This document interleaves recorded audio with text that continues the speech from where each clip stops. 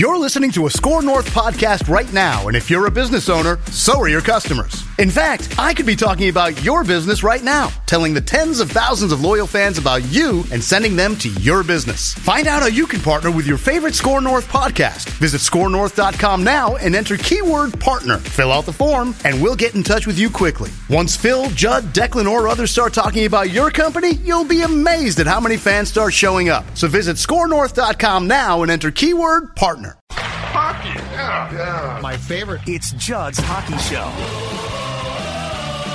And welcome in to another edition of Judd's Hockey Show. Zulgad and Declan Goff as we enter a busy week for the Wild, in which they'll be home for 2 against the Golden Knights and then 2 against the Ducks, the once mighty Ducks of Anaheim. But before we get to those games, which I think Dex and I will both be at the Vegas game, so we'll have plenty of Judd's Hockey Show for those.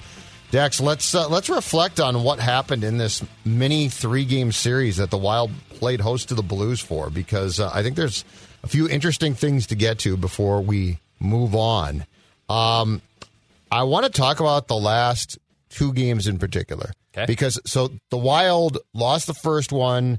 They led 3-1 at one point, and this was the Wednesday night game. And the Blues rallied for a 4-3 win. They score with 23 seconds left. Robert Thomas scores, so the Blues win that game. That was unfortunate, but the Wild's clinched a playoff spot. Sure. I wasn't shocked by it. The next 2 games are what I want to get to, okay? Because I saw a disturbing trend that I do not want to see become the norm. And I don't know if this was because they had clinched a playoff spot. And I know when they did that a week ago, it was a week ago Saturday now in San Jose, that we got we're not going to let off the gas. This is a time to tune up for the playoffs. You don't want to let down now. Thursday night, as we were doing all of our Vikings draft coverage, though, the Wild came out and looked absolutely terrible. The Blues led 3-1 after 2 and 4-2 in the third. And then, lo and behold, in the third period, Victor Rask, who had been moved off of the Kaprizov-Zuccarello line, thank you very much to Dean for that, scored with 4:39 left. And then Kaprizov, with the goaltender out, Dex, scored at 19:08 with the goaltender out. Now, Ryan O'Reilly, my guy for the Blues, won it in OT 5-4. But the Wild came back and tied the score. Well, here's the next game then. They took a day off on Friday, and they played the Blues again on Saturday. And they're again trailing 3-1 after 2 periods, despite the fact that Tarasenko was out for the Blues, Torrey Krug was out for the Blues.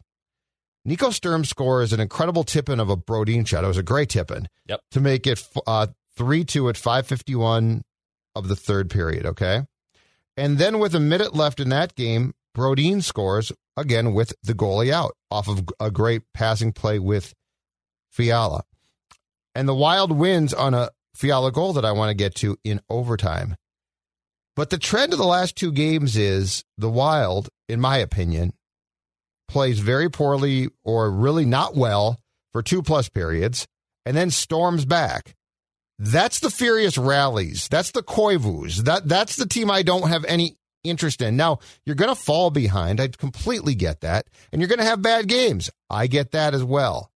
But this notion of, oh my God, we're down. Now we got to go, always drove me crazy, which is why I mocked them for it. And these last 2 games are a habit. I don't care what they say about their play. They did not play well. I mean, I was there on Saturday. They were dead for 2 periods. It was not excusable. Like, there's no reason for it. The Blues are good. The Blues are playing well. The Blues are a good test. And I really don't right now want to see this team go back to, well, we've got talent and we can milk that talent when we need to, because that's how you lose a first-round playoff series. What I want is consistency that we saw. Like we saw all this year, Dex, we've seen consistency and really, and look, they've gotten drilled at times. I get that. That's going to happen. That's not my problem. My problem is this third period, goalies out, got to score. They can score. And that's not what I want. That's not what we need. That's not what we deserve. I keep saying we deserve Kaprizov. We deserve this success. That's the old Wild. That's the Niederreiter, Koivu, Granlund. I really don't want to see them defaulting to that act, because that act is old. Yeah, I think that's what has made this team different for the most part of the season, is they haven't been doing this. And for whatever reason, ever since they clinched the playoff spot, basically, you get the sense that they are indeed mailing it in, which is exactly what Bill Guerin said that he didn't want the team to do. He wanted them to keep going, wanted them to still possibly compete for getting the top spot in the West, if not at least an opening round playoff series for home ice advantage. And when you drop 2 games as the Blues, and then in these last 3 games, the first one you definitely should have had. You played a great first 45 minutes, and then you completely went on the snooze button. Friday was just this weird dumpster fire of a game, even though, you came back, but still mostly a dumpster fire. Saturday, same thing. You still find 2 points. So, I mean, you look back on it, okay, you got multiple points over the course of those 3 games, but not really inspiring. I wouldn't call it inspiring. So, yeah, it's frustrating. They're still 2 points back. Colorado has a game in hand on Minnesota as we record this on Monday morning. So, a home playoff spot, thankfully, is still in play for the Wild. It's not like it's completely out of reach, but at the same time, you had a chance to make hay and jump them, and you didn't. So the ramifications for the furious rallies, as you dubbed them about 2 or 3 years ago, unfortunately came back. I want to know though too, because he finally got a call. How did Capo look on? Because he started Saturday, correct? Yes, he started Saturday. That's in my notes. And we'll he looked. No, let's get to it now. All right. He looked very good. He made a save on David Perron in the second period, laying on his belly that I have never seen this before. It was such a good glove save. Like it was a last second, got the puck that Perron, after the save, skated over to Capo and patted him on the pads with his stick. Like, nice save. I love it. I've never seen that before. Especially at this time of the year, right? Like, St. Louis is still vying for a playoff. Absolutely. These are rivals, right? Like, it's not like this is game 3, like, hey, nice save. It's a meaningless game. This is in the crunch of the season. And the Blues are a hard team to play against, and the Blues are trying to be as difficult as possible, and that was really cool. I love it. My main, so I have some issues with Evason on line combinations at times, but I think that's a natural, right? Like we're always going to have that and I just think that's hockey fans. I have a real bone to pick with the goaltenders though, and how he uses the goalies. And the most recent example to me is, so Talbot starts, loses on Wednesday. It's a tough loss. He completely, to his credit, love this, falls on the sword. My fault. It's not his fault, but he's like, my fault. Got to stop some pucks there. And then Dino brings him back on Thursday, and he looks tired. Like he doesn't look that good. Yeah. He didn't play that well. So then instead of going Talbot, Capo on Thursday, off day Friday, Talbot on Saturday. Yeah, that would have been the right thing to do. Yeah, he goes Talbot, Capo. So one, I don't get that. And 2, what I don't get is, okay, a playoff spot is clinched. Yep. Talbot's played great. That's fantastic. Capo, for the most part, has played really well. Like I think for what there was a time where we would have started him in game 1 of the playoffs. Like both of us talked about that. Okay. Yes, we did. Yet Talbot has started 7 of the past 10 games. And I just think you're cruising for trouble in the playoffs because Talbot's going to be your guy, and I get that, Dex. Yeah. But this is my biggest issue, goaltending-wise. What are you doing? This isn't that tough to me. I mean, if Capo sucked, it'd be like, okay, you can't play him. But he doesn't. He's had a few tough games. Everybody has. I don't understand the logic in riding Talbot. Again, I'll just go back to it. Short season, condensed schedule. You need him in the playoffs. The playoffs are going to be the norm, so they're going to be a complete grind. This is my biggest problem with Dean. I don't understand the thought process with the goaltenders when I think you have to walk a very fine line between he's my guy and I'm wearing him out. Yeah, I would rather I'd rather see this split be, especially now with the playoff spot mostly locked up. There are going to be times, because the Wild are still in place to get home ice, that, yes, I understand Talbot might get run out there a little bit more than you should, but for the most part, they've done a good job at balancing them. And I just don't get starting him in back-to-back games when it was pretty clear, like, this would be a perfect time to get Kaapo Kähkönen some time. And Capo had the great middle tier start where he ran 10 in a row and was the best goalie in the league. And yeah, you and I were talking about, you know what? Playoffs started tomorrow. He probably is starting game one. And it wasn't because of Cam Talbot's poor play. It was just because how good Capo Kakkonen looked over that stretch. And for the most part, for a rookie tender, I know he's put up a couple clunkers mixed in, so it kind of staggers out some things. But in general, for a rookie 24-year-old to make 22 starts this year, have above league average save percentage, a .269 GAA, has won 15 of those 22 starts. Yeah. I mean, that says something. And I would have rather seen him get the nod on Friday and then go back on Saturday. I mean, they got 2 more games against the Knights. They're going to close out the weekend against California, and then the regular season obviously is done. But I would rather see Capo Kakkonen get some time here because I'm already assuring that Cam Talbot's going to be your game 1 and 2 starter in the playoff series. Yeah. If they lose both of those games, depending how they lose those games, maybe Dean does go to Capo in a game 3 if they were down 0-2. Maybe. But I think it's going to be Cam Talbot's net for the majority of the postseason, and I want these two dudes to have a pretty normal split. Yeah, well, and I just think that keeping Capo, I get, to your point, I get leaning towards Talbot, but Capo needs to play more. Like, Capo shouldn't be treated like he's a backup that has to see action sometimes. Yeah. He can play. So just to go through the schedule for this week, they're going to play the Wild plays host to Vegas tonight and Wednesday. They then play the Ducks on Friday and Saturday, and they then have because of how weird the schedule has shaken out, they then have 3 days off, and then they travel to St. Louis actually to close out. Back-to-back games on the 12th and 13th, which is a Wednesday and Thursday of next week. And then I don't even think we have a definitive date, unless it's come out the past day or so, of when the playoffs are going to start.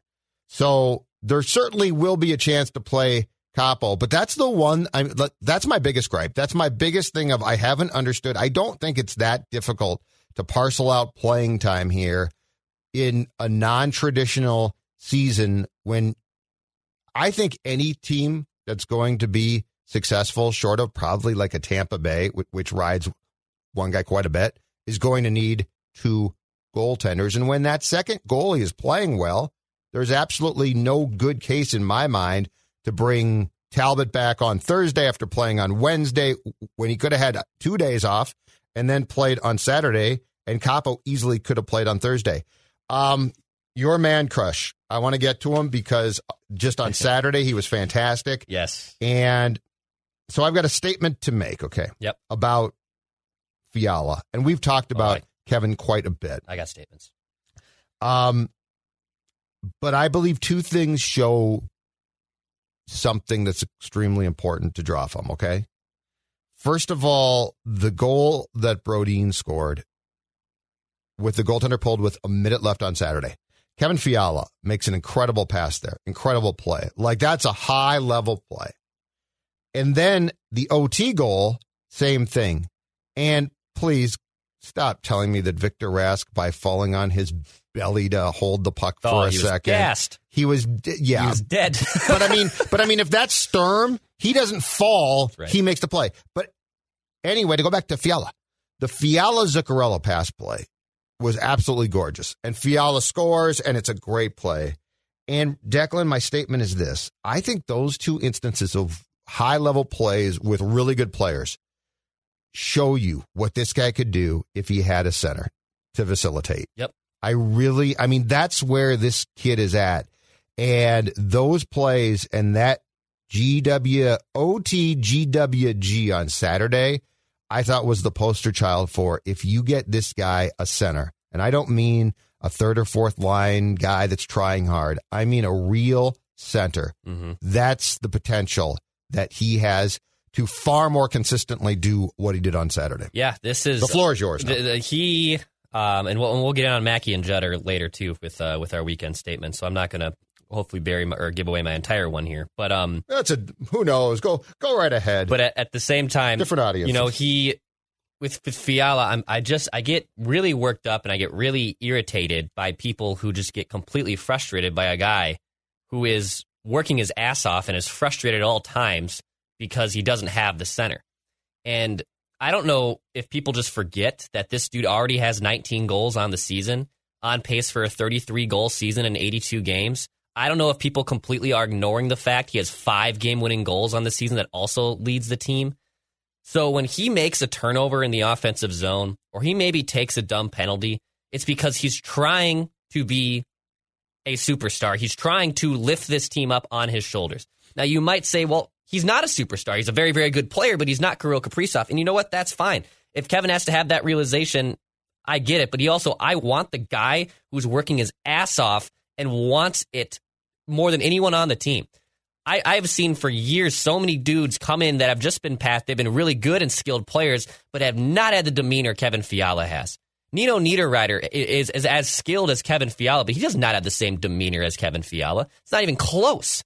And I want the guy who's playing pissed off with his head on fire, and I want to score the highlight reel goal every time, make the best play. I know you're overcompensating sometimes, but I want that guy on my team because it's worth it.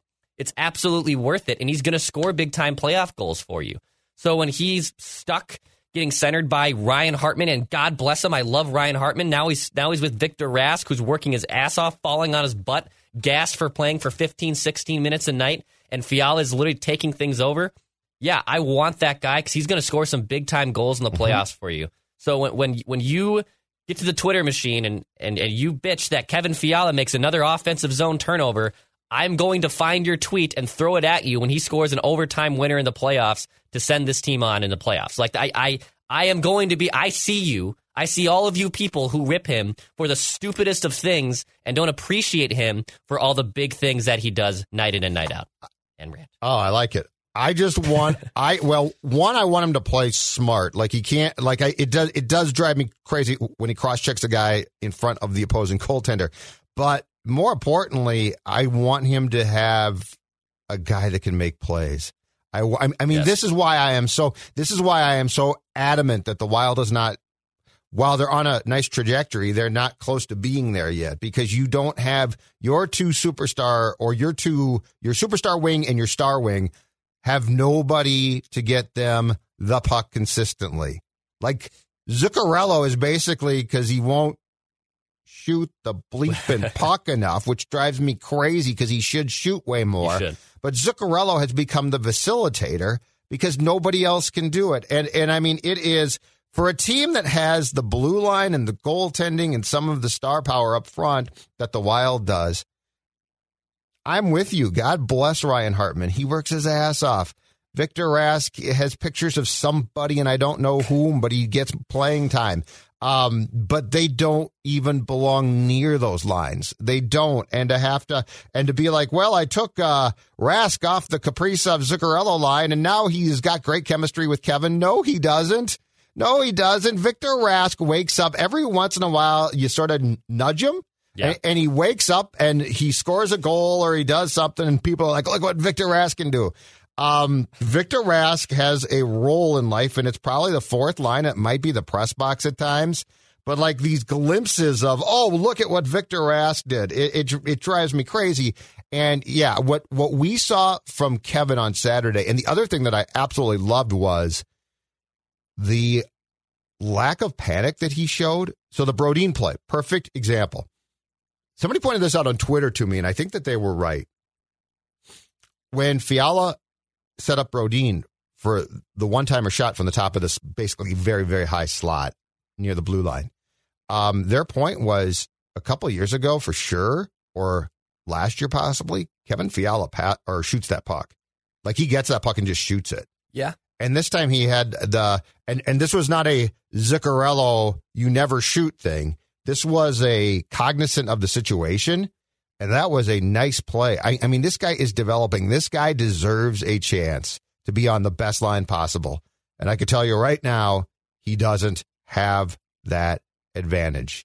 He doesn't. So that's my gripe. It's just that when you see Fiala do what he did on Saturday, it's great to see, but it's also maddening because you realize how much opportunity is lost as long as he has to play with the current centers he has to play with. Yeah, exactly. And I think it's probably pretty obvious, too, that if you find the center, I think it's actually more beneficial for Fiala. You know, I know Kaprizov is literally dragging the team and doesn't matter who he plays with. He's going to put up points. So I understand that, hey, let's maximize the superstar. Let's not maximize the B player in Kevin Fiala. But Fiala deserves so much better. He absolutely does. So if you find this center, I'm not saying you immediately, he goes right on with Kevin Fiala on that line, but I think it benefits Kevin Fiala's game in the long term finding a center than it does benefiting Kirill Kaprizov. Late game switch that I'm curious to see if Dean sticks with tonight against the Golden Knights. He did put Fiala with Sturm, and they put Rask on the other wing. Like, Rask was slowly but surely getting demoted throughout the course of the last 2 games. Sturm and Fiala, I'd be curious about, and it's just about time that Nico Sturm gets promoted to somebody's line. Yeah. Like, this whole thing of, well, he's playing great with Bonino and Zach, and that's great. They're trying hard, and their ice time's exactly right. That deflection by Sturm was example, 30 of the skill here is really high. Yep. Like, defensively might be flawed, might be incredibly flawed at times, but Kevin Fiala deserves that. All right, I got a question for you. Yes, sir. And I know that he contributed to the goal, but I don't think that in my opinion, if you had a different center on the ice at the time, or I'm sorry, a different player, that player doesn't have to make the sprawling play that Rask made. Why was Rask on the ice in OT? Oh, I wanted to ask you that. I was going to see if I could find my charting. I thought I charted the overtime shifts because if I'm not mistaken, Rask got on the ice on I think it was shift 3. I can't find it right now. Okay. Of OT. But my point being is it's right here. I'm sorry. I'm wrong. It was shift 2. Shift 1 of OT on Saturday against the Blues Decks. Yep.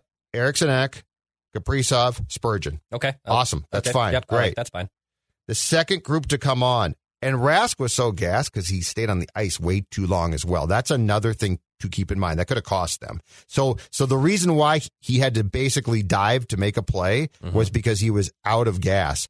But shift 2 was Fiala, Brodin, awesome, Rask, and Zuccarello actually was coming on for line change 3. Yeah. When the winning goal was scored. That's why Rask was trying to get off finally. Sure. Because he stayed on too long. Yep. But anyway, help me out here. What are you thinking when you are putting Victor Rask? I mean, that's a liability. Well, that's a Koivu, Parisi. Yeah. That's the old school move. I mean, but there's no Victor Rask doesn't have any sway. Like, what are you thinking? He should be, if he's going to be active, he should be stapled to the bench in overtime. Like, this isn't a debate. Yeah, and just looking at the shift chart here on Natural Stat Trick, so I can't tell who was deployed first, but I can see who did and didn't play. Like Ian Cole, Carson Soucy, Zach Parise, Nick Bonino did not touch the ice. Or excuse me, Nick Bukestad, I believe. Nick Bukestad did not. No, did not touch the ice in the overtime period. There were I've got it charted as 7 guys. Yep. Because Zuccarello came on. I did not see if Brodin got off for a defenseman, but Zuccarello came on to replace Rask. So I've got it charted at those. So Victor Rask was the second, I guess, center in 3-on-3 to get on the ice. My point is that if guys like Parise and Soucy and Cole, and a lot of these guys have good roles on this team, they're not touching the ice in overtime for a good reason right now because they don't deserve to be out there on the ice because they're big and they're slow and they're not going to contribute to a 3-on-3 game. Right? Pretty obvious there. It's a pretty blanket statement. Yes. But the only reason for Rask would be because the guy can win a face. What was there a face? I'm trying to where and how did he come on the ice? Because if it was an offensive zone faceoff, I can see the reason to bring him out because the dude can win a faceoff. But at the same time, if you get in transition, you're screwed. I was going to say he's so slow would almost have to have the problem with that format, which I love. The problem with that format is you can't win a faceoff or take a faceoff and get off the ice. Right. Like, you don't have the luxury necessarily of that. Yeah. Because it all depends on where the puck goes. But I mean, I just don't. That doesn't make any sense. That would not be a reason for me to have him on the ice. Like, possession's incredibly important, but if he loses possession, now you're stuck with him out there. Yeah. And again, because it's such a fast game, he's so slow, he doesn't know how to get off the ice. Like, he's literally stuck. Yeah. I don't get that one. But I mean, that's one of the biggest head scratchers. Yeah. When you look at the deployment of guys, and I mean, come on, his face-off stats might not be great, but you're telling me that Nico Sturm, who's got unbelievable skill and speed, shouldn't be out there? Yeah, he 100% should be above Rask. And look, you can't make. I don't think that there is but Victor Rask understands how to play defense argument here because it's 3-on-3. Like, it's all about speed and possession. Yeah, you should be maximizing that. Yeah. It's not a penalty kill. Yeah. I was flabbergasted. Yeah. Like, that's as surprised as I've been probably since, like, Koivu, Parisi, and Suter were starting the 3-on-3 for Boots. Yeah, that's backwards. You definitely don't want to be putting Victor Rask out there. You want to be with Kaprizov and Ek, who's a great skater. That's fine. But, you should not be putting Victor Rask for any extended period of time in overtime. Bad idea. Couple final thoughts. Yes, sir. When you are playing the Blues, which the Wild almost certainly will not in the first round. They're going to play Colorado or the Golden Knights. Looks like they might play the Avs. If they do, I hope that they get home ice. But I'm going to make a statement of, if you do have to play the Blues at some point, another line thing that confuses me. Okay.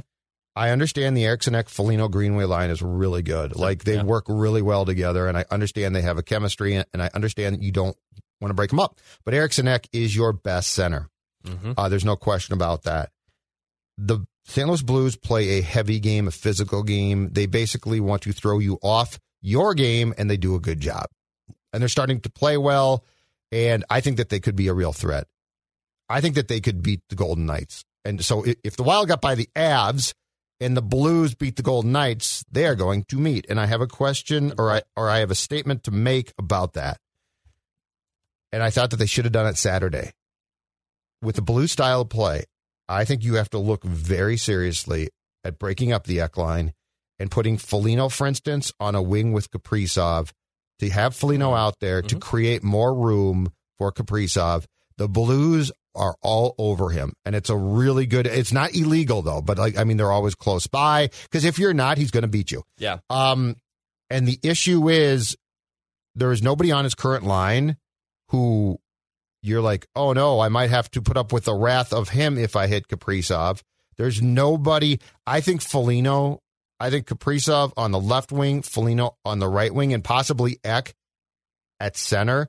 But I'm more in love with the idea of Foligno on his right wing would open ice for him, which you have to do. And I'm also convinced in the playoffs, anybody that plays the Wild is going to hit Kaprizov. And it's not that he's a wuss and he'll disappear, but it's just tough to play. There's no ice for him. Yeah. You've got to do whatever you have to do to free up as much ice for him to create.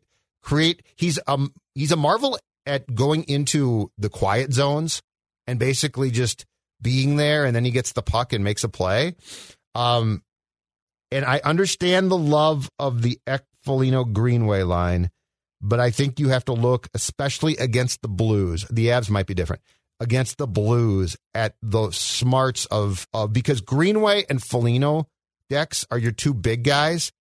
And I think if you put them on different lines, it's going to potentially help you combat the Blues style. Yeah. I would even, and look, Foligno's great. I love him, and Jordan Greenway I know has a tendency to ghost out a little bit, but at the same time, he's a big body. I wouldn't mind Greenway either on the right side. I understand your point of Foligno. I think that's the more logical one. But even maximizing that skill set, it might even be worth putting Greenway out there as well. I think Foligno does a better job of knowing who he is. And, the problem is with Greenway is Greenway can possibly play like Foligno, but then it's clear that Jordan Greenway is a more offensively gifted and talented player. Like, it is. Jordan Greenway is a more gifted player than Marcus Foligno is at this point in his career. It does not mean that one of them is better than the other. It just means that I know Jordan Greenway, there's still a ceiling there. I know what I'm getting with Marcus Foligno, even though he's having a terrific season. I know that Jordan Greenway has a next level to his game, and it might be maximized playing with someone like Kirill Kaprizov. And by the way, Greenway has one less even strength point than Kirill Kaprizov this season. So he has shown up the ability to put up points. So, yeah, I understand that putting Foligno out there would create some open lanes for him and hopefully be able to create some more offense for Kaprizov, because that is the plan. Any team's plan is going to be shut down Kirill Kaprizov. Can you beat us without him? Like, that is going to be their team's plans in the playoffs. They play Colorado or Vegas. Yes. If they shut down Kaprizov, Yep, the Wild still have players that could beat them with. Fiala could beat them. Joel Eriksson could get a dirty goal, but if you shut down Kaprizov, the assignment becomes very, very easy. Mm-hmm. It really, really does. And I think Wild fans have to be ready for that. Even though they've had great depth all season, if Kirill Kaprizov is shut down, you're going to be a one and done team. That's obvious. And I think anyone who disagrees with that statement needs a little bit of a reality check. But that could be something that does happen towards the course of a game if you're getting bullied. Luckily, if you're playing Colorado specifically, they're not going to be able to bully Kaprizov enough. I agree with you on that. Vegas might. Vegas has a little bit more size. Vegas and the Blues are a problem. Yep, they're a definite problem. I'm totally with you there. If they're with Colorado, you're right. That's just going to be more of we're going to play a track meet game, and the Wild, I have trepidation about getting in a track meet with Colorado. But if you play St. Louis or Vegas, who have bigger bodies and can bully you, you're going to have to figure out ways to adapt. The Ek line against the McKinnon line would actually work great, I think. That's a good matchup against a really tough line if you are the Wild. But I think you're right. If you play Vegas and St. Louis especially, that's where I'm saying. And it's not that Foligno or Greenway need to fight. They don't need to fight. But you need some presence on Kaprizov's line.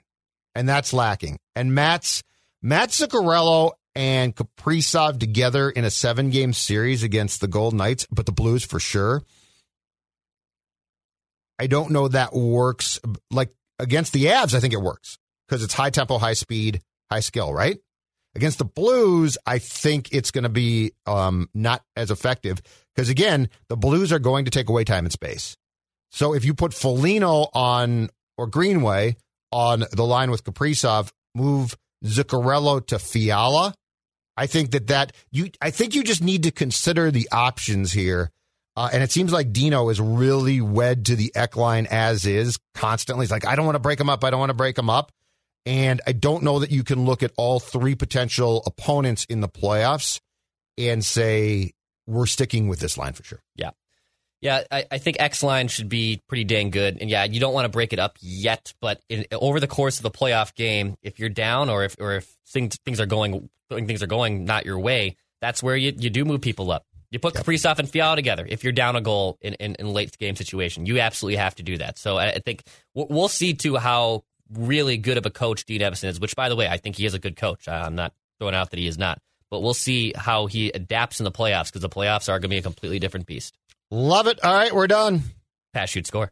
He knows you once ate an entire sheet cake. He knows your selfie life isn't your real life. He knows what goes down on the DMs. Shouldn't you know your dog better? Now you can learn his inner secrets with Embark, the highest-rated dog DNA test. Unlocking over 350 breeds and screening for over 215 genetic health risks. Go to EmbarkVet.com and use promo code DNA, that's DNA, to get $60 off an Embark Breed and Health Kit or Purebred Kit with free shipping. That's promo code DNA to save today.